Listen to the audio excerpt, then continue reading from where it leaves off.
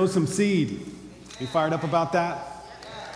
If you're a guest here today, you get to see something really special. We get to do this one time a year. If you're a guest here, if this is your first time here, if you've only come, in the last few months, you get to look behind the curtain and see what we do, how generous we are as a church with nothing expected in return. And we're shutting down, we're closing out the very last chapter of our series called Be Rich.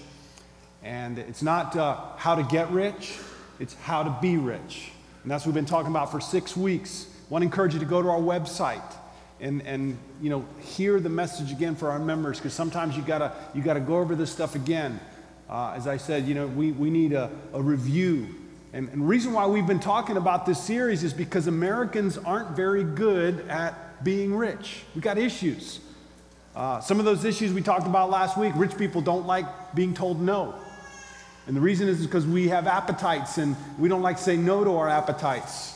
And also, we talked about a few weeks ago, there's a migration of hope that happens to rich people. Instead of trusting in God, they start to trust in their riches. And we learned a phrase called, I'm going to trust in him who richly provides, not in riches. And that was awesome. Still carry that around in my wallet. And today we're going to talk about a little bit of history of Christianity. We're going to open the history books to find out about our brothers and sisters and what they were known for. And the title of the lesson today is called The Power of a Single Seed. And when we take up a collection today, and when we give a collection every Sunday, or when you do whatever you do for God, you volunteer your time and you serve other people, that's a seed that you plant. And God does something amazing with that seed. And today we're going to, put some money, significant money, in this treasure chest. And we're going to do it to help Mexico and Central America. But I want us to take a trip back in history so we can see what our brothers and sisters in the first century were all about. And it all came from this teaching that we've been looking at the last few weeks that Paul passed on to Timothy. And he said, Timothy, I got this from Jesus. And this is some of Jesus' teaching. So I want to make sure you pass it on to the rich people.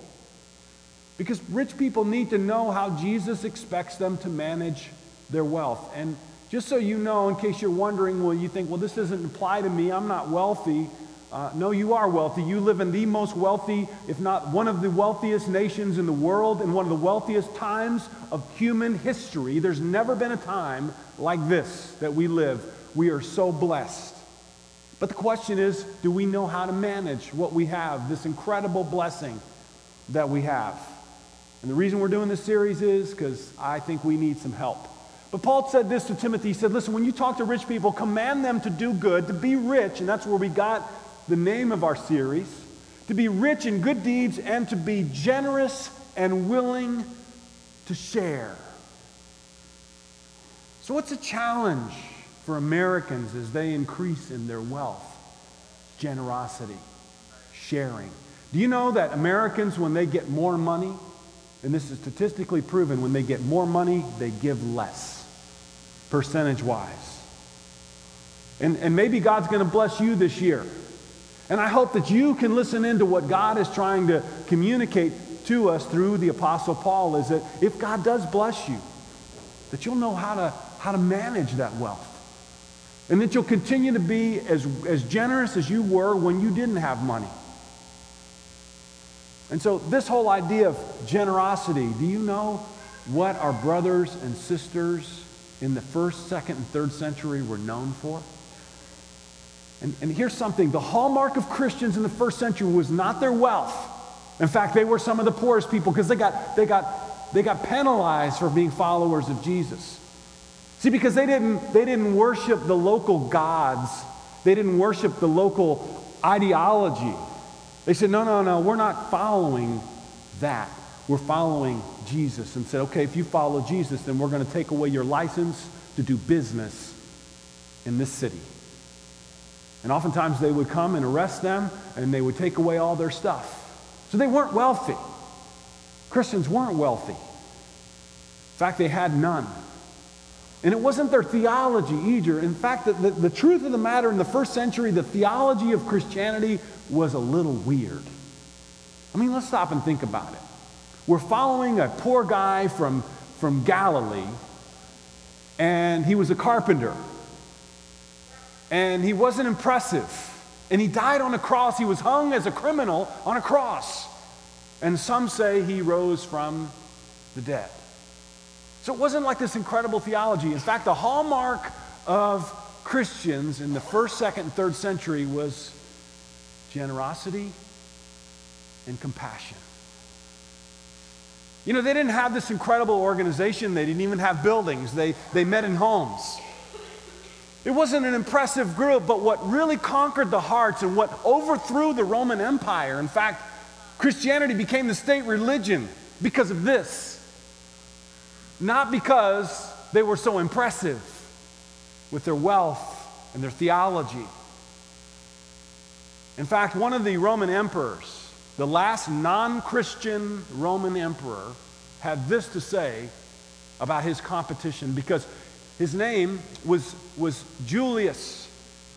And he was like the rest of the Roman emperors. They would go and have their parades. And in order to gain the favor of the people, they would take coins that they printed with their picture on the coin. And they would have this word on the coin, liberalitas. And liberalitas was a mentality that basically everybody in the first century had. And that was generosity, but with fine print on the bottom.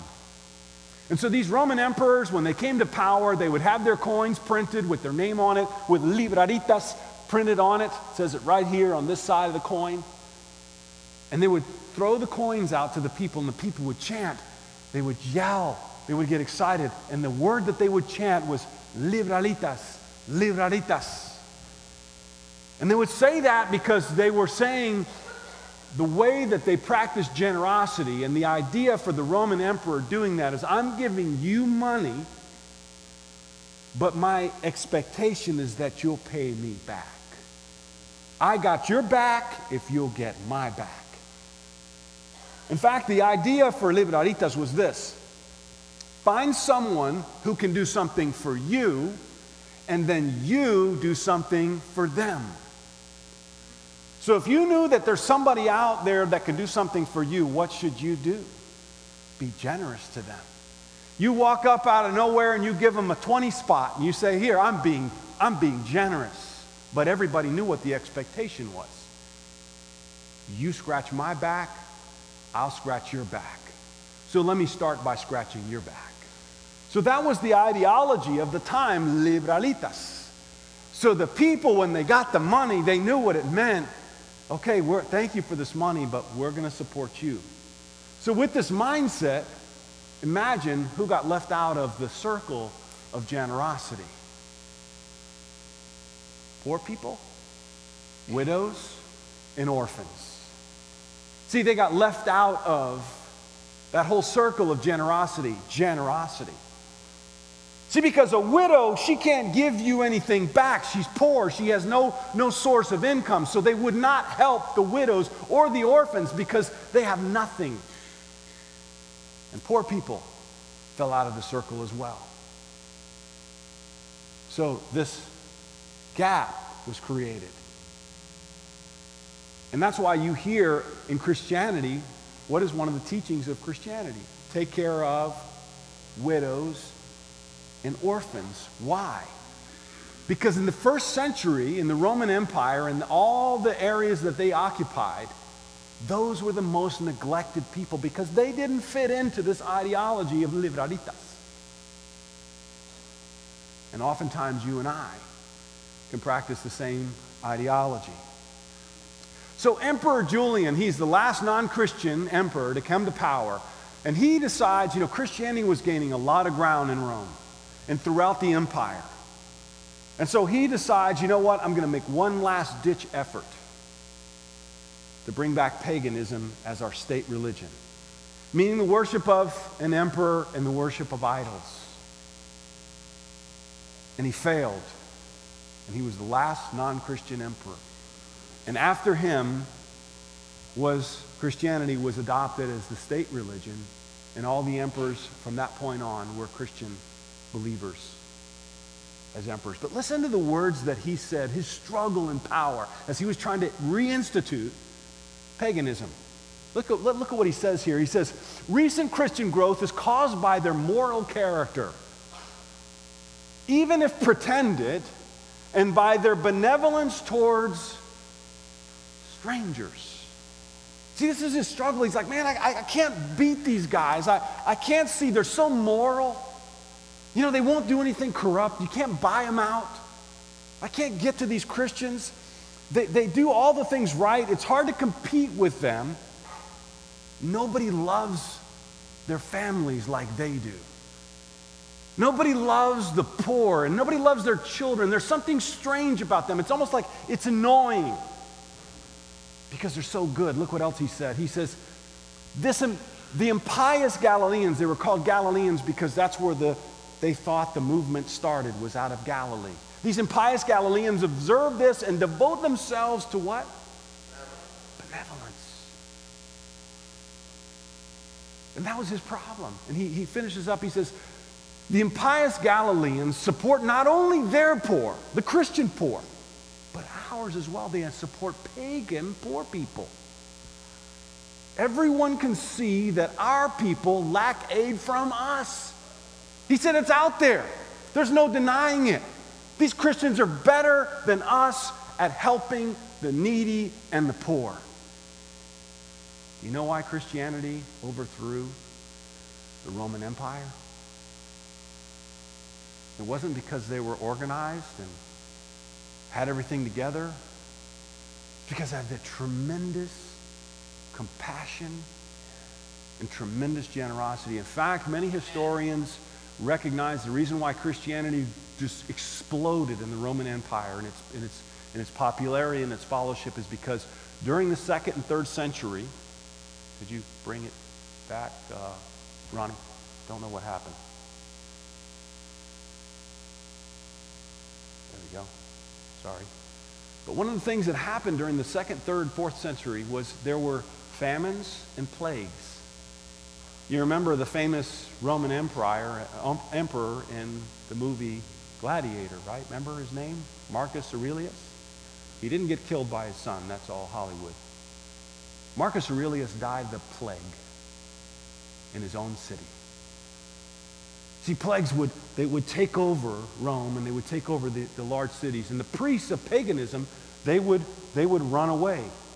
They would run and leave Rome. But guess who stayed and took care of the sick and the poor? Christians. Having some issues here. But that was what's so powerful. Everybody else would run, but the Christians would stay, and they would put their own lives at risk. And so this is one of the things that they believe, that historians believe. That's why Christians, maybe we can do this manually. Ronnie, if you can, I'm going to have you switch me. Just push play and then switch. The next slide. And the teaching about generosity and the teaching about compassion came directly from Jesus. Look at what Jesus said here. In Luke chapter 6, verse 33, he says, and if you do good to those who are good to you, what credit is there that to you? Even sinners do that. If you lend to those from whom you expect repayment, what credit is that to you? So here's Jesus. He's weighing in on the liberalitas mentality. You give and you lend and you do things, but you have something in return. Jesus says, we're changing the rules here. We're changing what is generosity. I'm redefining generosity. And basically, Jesus is saying, I'm changing generosity that you give to people without expecting anything in return. Next slide. Even sinners lend to sinners, expecting to be repaid in full. But love your enemies, do good to them, lend to them with what? Without expecting to get anything back. That's crazy. Who would lend money and not expect anything to come back? Isn't that kind of stupid? Isn't that crazy? It's this teaching that overthrew the Roman Empire. It was inexplicable. It was irrational. Why would you do that? because you have an understanding greater than other people. Next slide. Then your reward will be great, and you will be children of the Most High, because he is kind to the ungrateful and the wicked. Be merciful just as who is merciful? Your Father. So Jesus is asking us not to practice libraritas. He's asking us to practice what God practices. Do you deserve mercy? Do you deserve forgiveness? When Jesus died for us, was there this expectation that I know you're going to become a follower of mine? Just the opposite. In fact, the reason it was so incredible, the love and the mercy of Jesus, is because he didn't expect people to turn. He just did it freely. And the truth of the matter is, as you and I know, many people will not follow Jesus. Even though Jesus has done everything to help them so they can get right with him. And so what Jesus is asking us is to be generous like God is generous. Now, haven't you noticed that? People who deserve it the least get blessed the most sometimes. Isn't that kind of crazy? I mean, sometimes we have issues with that. We see people and we go, why, God, why are you blessing him and not me? I'm your son. I follow you. I obey your word. I do what's right. And you're blessing them? Now you know why.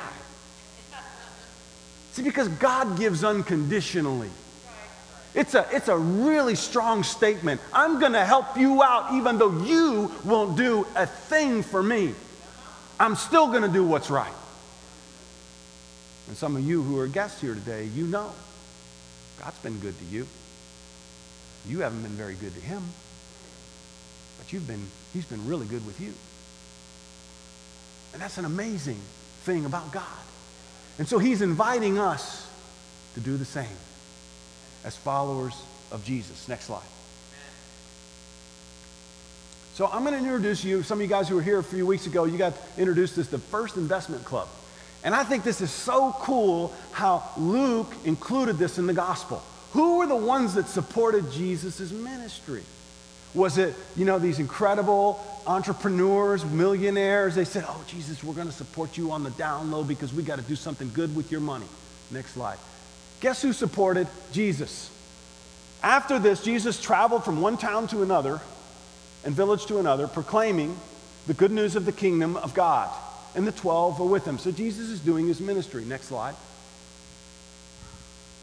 And some women who had been cured of evil spirits and diseases, one in particular, Mary called Magdalene, from whom 7 demons had come out. You think you got issues.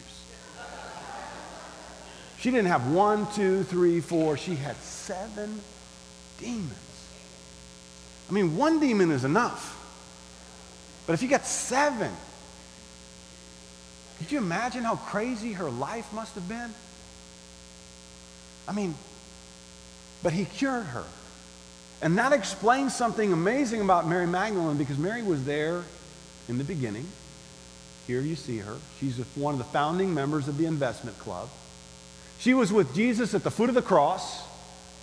And who was there on Easter morning ready to re-embalm Jesus' body? Mary Magdalene. Next slide. Joanna, the wife of Chuza, the manager of Herod's household, Susanna, and many others. These women were helping to support them out of their own means. Think about it. Now, why, you think about it, why wasn't this ministry supported by rich people? And you think, man, if a church is going to take off, if a church is going to do something amazing, they got to have their wealthy group of people that are going to support that ministry, right? The exact opposite. And I'm so glad that Luke put this in, because it really defines Jesus' ministry was supported by women. And you got to remember, women were worse off than women are today, because you can get some high-powered women today. Some of these, sugar mamas, they're bringing in more than their husbands, right? They're rolling. And the husband's like, yeah, she's the one. No. We're talking about a different time right here. Women were just a little bit above cattle and livestock and how they were treated and respected. I'm telling you the truth. That's how it was in the first century. Who was supporting Jesus? Women. Why? Because they had heart and they had gratitude. See, Jesus doesn't need the millionaires to support his ministry. What he needs is people who are grateful, people who have heart, people who are willing to share, who are generous. And too often we limit ourselves and say, well, I can't do much for the church because I'm not rich. You know, that's not the problem. The real problem comes with the heart. And that was what was so amazing about Christians in the first century. Next slide. Okay, so I'm going to talk to you about some investments, right? Yeah, some of you guys have heard this before. Let me see if it'll work again. You know, and thinking about the investments that we can make, Coca-Cola. If you were one of the original shareholders of Coca-Cola in 1919, you purchased one share and held it for held those shares, and it paid dividends of $40 in its original investment. It has split over these last 100 years, 4,608 times. You would have today, for the original $40 investment, for one share, you would have today $7 million. If you were able to get in on that. The original stock that was sold for $100 in 1892, if you'd have held on to that stock today, you would have $7.34 billion. Doesn't stop there. All right, let's talk about purchasing things versus investing in the company. A toaster in 1972, $15.95. So instead of buying the toaster, you invest that $15.95 in Walmart. And that original $15.95 today would be worth $30,403. So you think you could go without a toaster for 30 years for that kind of money? Ford Mustang, okay? 1982 Ford Mustang. Instead of buying the car that was at that time brand new, $6,572, you invested in Ford Motor Company. No Mustang, give me the shares of stock. Today you would have, for that $6,572, today you would have $399,000. The original Mac Classic. 1992, if you'd have purchased stock instead of the Classic Mac, okay, which cost $1,500, today in shares of stock, it would be worth $127,368. So what's my point? To depress you about how you... It's not the point. The point that I want to make is this. The most secure investment you can make is in the kingdom of God. Why? Because all these investments pay a percentage,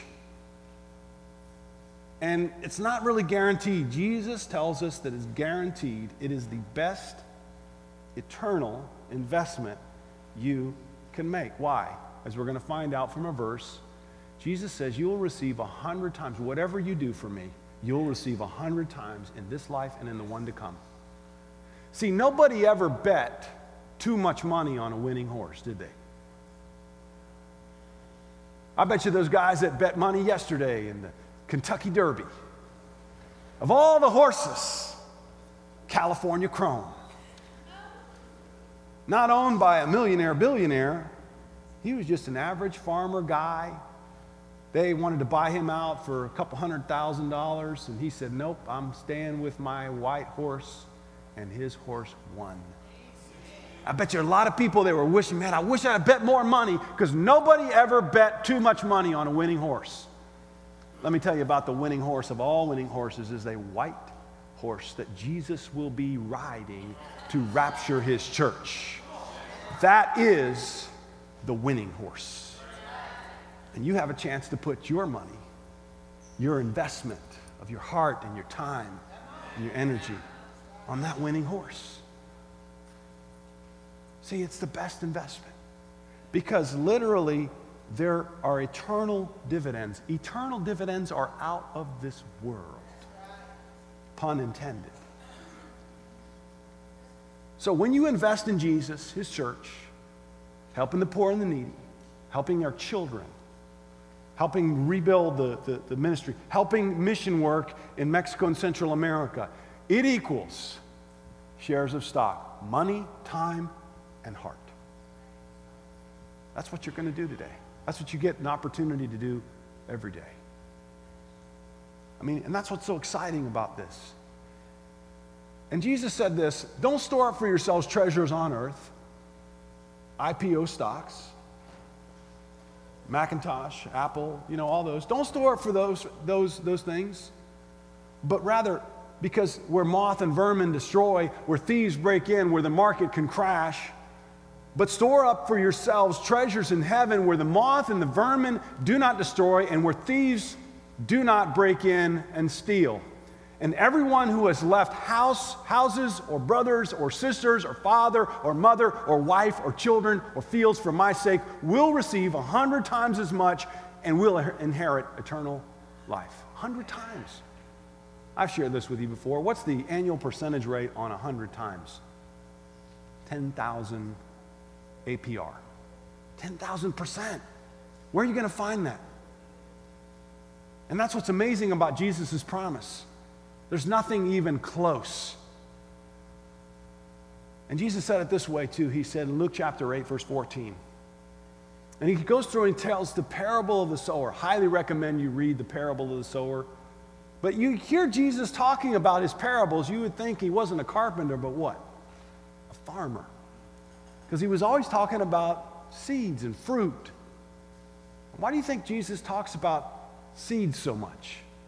He says, and the seed that fell on good soil represent honest, good-hearted people who hear God's word, cling to it, and patiently produce a huge harvest.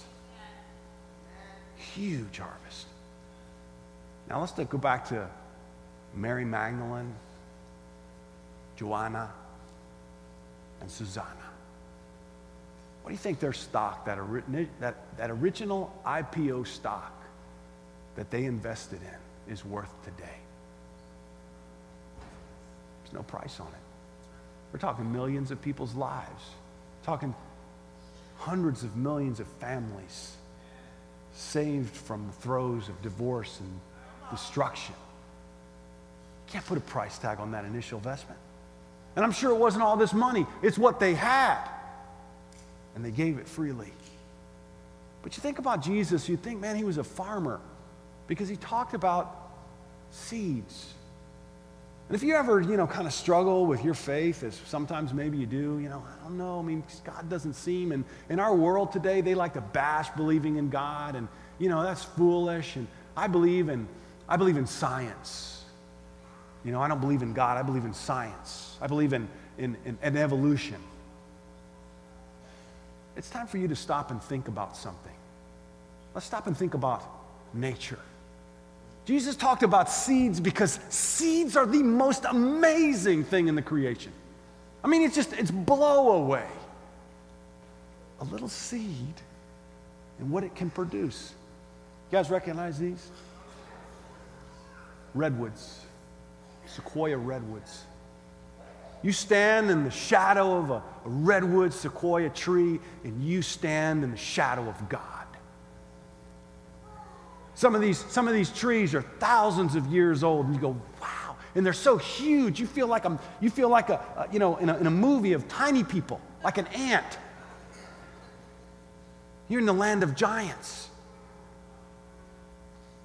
Do you realize that the sequoia, the largest living organism on the planet, comes from a little baby seed that fits on the tip of your finger?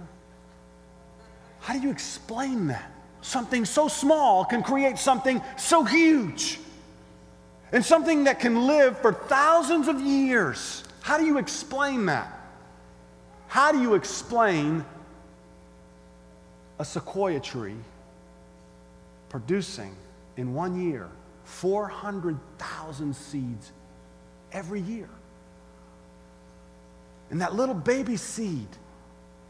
See, when I was up there years ago, I looked at the tree and I looked at the cone and I looked at the tree and I looked at the cone. I said, man, I gotta hold on to one of these. Because I need a reminder. And it's been sitting in my office, and this is where I keep it. You know why I keep it? Because it's so amazing. The creation of God.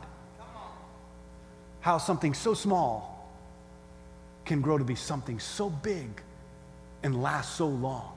In fact, many historians, they can't figure out how Jesus' movement has continued to thrive for thousands of years. Do you know how unreal that is? How a movement can continue to thrive? And one of the reasons is because of the two foundational principles that Jesus taught: generosity and compassion. So you can't beat that. And so what we think about when you think about giving, I want to remind you, this is a seed. What you give is going to be something that is going to produce fruit. Amazing, amazing fruit.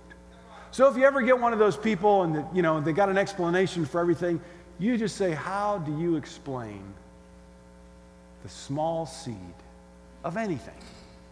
I mean, look at a small black watermelon seed. Would you believe that little black seed could produce a fruit that is red and juicy and you just rolls all down your chin and your face? It tastes so good. And you go, man, I can't believe this seed produces something so big, so juicy, so good, so refreshing. How does that happen? It's one of the most incredible things that God and Jesus created for you and me. And we should marvel at it. And we should never question how awesome our God is. Another thing that has to do with trees is I want to encourage you to go onto YouTube and watch the ICOC Hot News so you can hear the news of what's happening around the world. Not just here, not just in Mexico and Central America, what's happening around the world. But you go on YouTube and you go to their website and you watch these videos because it's such incredible news about what Jesus' ministry is still doing today. And you and I get to support that ministry. And so on behalf of our 37 churches, close to 9,000 members in Mexico and Central America, I want to say thank you for what you're going to give. And thank you for what you've been giving the last 14 years, some of you. You've been incredibly generous. You've made incredible sacrifices. Some of you, this may be your first year that you're giving a special missions contribution, and you're kind of like, well, I don't know if I got. Hey, you got the rest of the summer. I want to encourage you because you will not get another opportunity till next year to invest in the IPO of this year's Kingdom stock. And these people are grateful, but I want to walk you through. This is a critical time because we're talking about the next generation of followers of Jesus. And see, that's what something we as a church need to be concerned about because some of us are getting old, right? This past week, I let my beard grow out a little bit, and like right here, it's all gray. There's no black down here. It's all gray. And one of my friends commented, he said, man, you're getting old, dude. And I said, yeah, you too, because he's grayer than I am. But I want to tell you this, guys, because it's so important. Our church is getting gray. And I recognize that. We need to be concerned about what are we going to leave for our children and our children's children. And we need to invest in the future. Because we want the ministry of Jesus to continue. We want our teens to have a great campus ministry. We want our preteens who were here just a little while ago to have a great teen ministry. We want our children to have a great children's ministry. Some of you young people who are singles, you want to raise your children in a church that has a great children's ministry. This is a critical time. where we get to pass the baton. This is some of the singles in Mexico and their singles retreat, a thriving singles ministry in Mexico, and you get to invest in that ministry. Families, this was a family retreat that they took. Un encuentro. Un amigo tesoro. That was what it was called this past year. And look at all these couples that went to a marriage retreat. We get to invest in that ministry. The teen ministry in Mexico, because of us, they started a teen camp and following our example. And they have a great teen camp. The campus ministry has been relifted up. A year ago, we started a project, a special project to restart a campus ministry on the campus of UNAM in Mexico City, one of the largest college campuses in population in this hemisphere.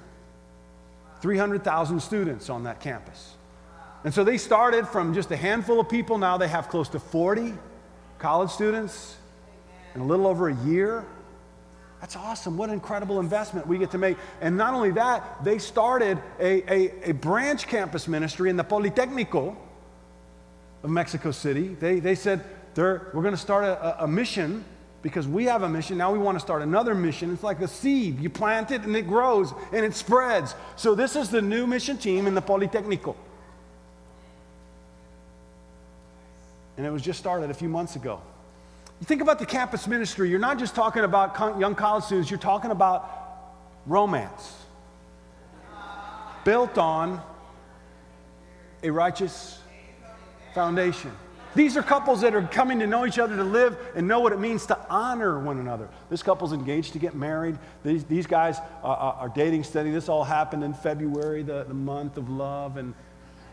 But you know, all this is made possible. All this is made possible by a thriving campus ministry where they're going to be able to lay a foundation on the bottom. And then this is an incredible thing, is the number of people that are getting baptized. These are some photos of the young people that were baptized in the last couple of months on the campus ministry. Can you put a price on that? It's amazing what God is doing. So I want to encourage you today as you give your special missions to remember our brothers and sisters, because these people that you see their pictures, are they going to be able to come back to you and say, hey, thank you for giving? You may not ever meet some of the people that you're affecting today. But you get the chance to do exactly what Jesus said, is give to those without expecting anything in return. I just want you to use it, God. And some of us aren't going to get to meet the children whose lives are going to be affected by the renovation of our children's ministry.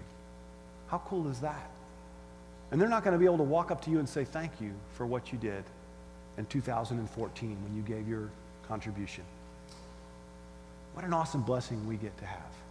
You see, they changed the world in the 1st, 2nd, and 3rd century by their generosity and their compassion. I'm saying, let's do it again.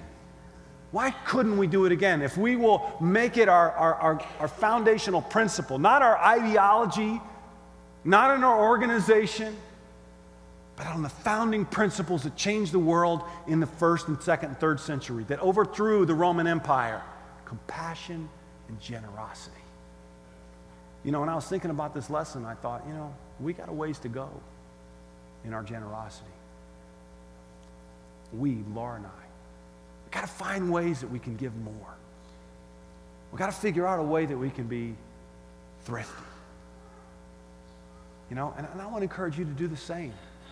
How can we give more? How can we invest more in Kingdom of God stock?